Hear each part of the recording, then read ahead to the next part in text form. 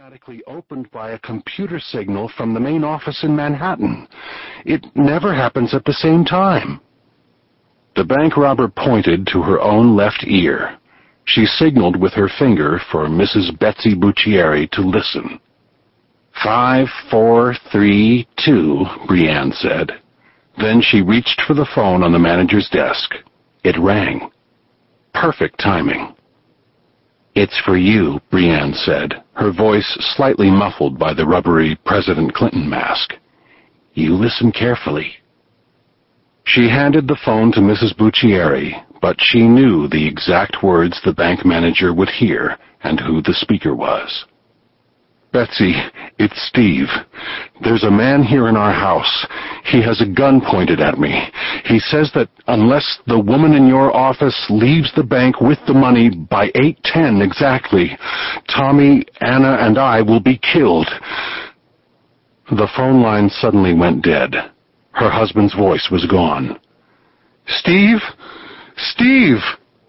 Tears flowed into Betsy Buccieri's eyes and rolled down her cheeks. She stared at the masked woman. "Don't hurt them, please. I'll open the vault for you." Brienne repeated the message the bank manager had already heard. 8:10 exactly, not 1 second later. And no stupid bank tricks, no silent alarms, no die packs. "Follow me, no alarms," Betsy Buccieri promised. They arrived at the door of the bank's Mosler vault. It was 8:05. "Open the door, Betsy. We're losing time. Your family is losing time.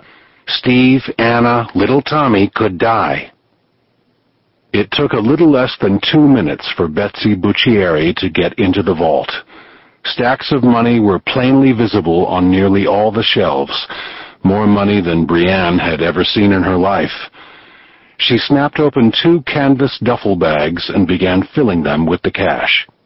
Mrs. Buccieri and Jean Galetta watched her take the money in silence. As she'd been instructed to, Brienne counted off the minutes as she filled the duffel bags. 8:07, 8:08.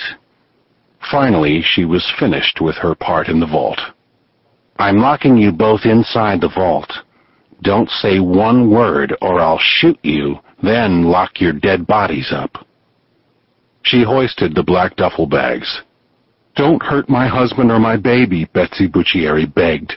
"We did what you—" Brienne slammed the heavy metal door on Betsy Buccieri's desperate plea. She yanked her President Clinton mask from her sweaty face. She was running late. She walked across the lobby, unlocked the front door with plastic-gloved hands, and went outside.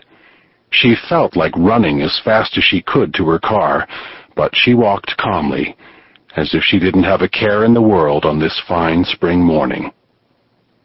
When she got to the Acura, she checked her watch. 52 seconds past 8:10 and counting. She was late, but that was the way it was supposed to be. She smiled. She didn't call Errol at the Buccieri house where Steve, Tommy, and the nanny, Anna, were being held. She didn't tell him she had the money, and she was safely in the Acura. She was told not to by the mastermind. The hostages were supposed to die.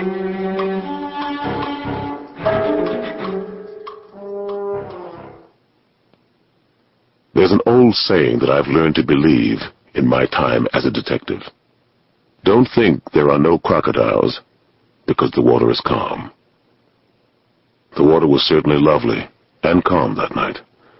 My young and irrepressible daughter Jenny had Rosie the cat up on her hind legs, and she was holding Rosie's front paws in her hands. "Roses are red, violets are blue," Jenny sang in a sweet, lilting voice. Friends, relatives, and neighbors had begun to arrive for the christening party at our house on 5th Street. I was in a hugely celebratory mood. Nana Mama had prepared an amazing meal for the special occasion. There was cilantro-marinated shrimp, roasted mussels, fresh ham, Vidalia onions, and summer squashes. The aroma of chicken with garlic, pork ribs, and 4 kinds of homemade bread filled the air.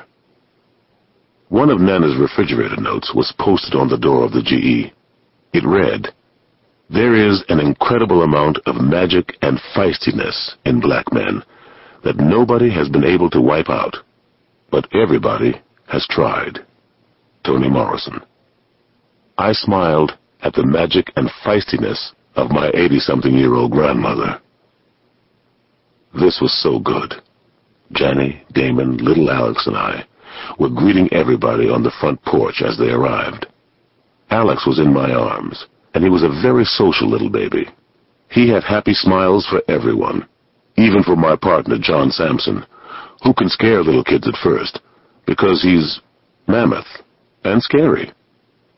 Alex grinned at John, who is 6'9" and about 250 pounds. Sampson reached out and took the baby from me.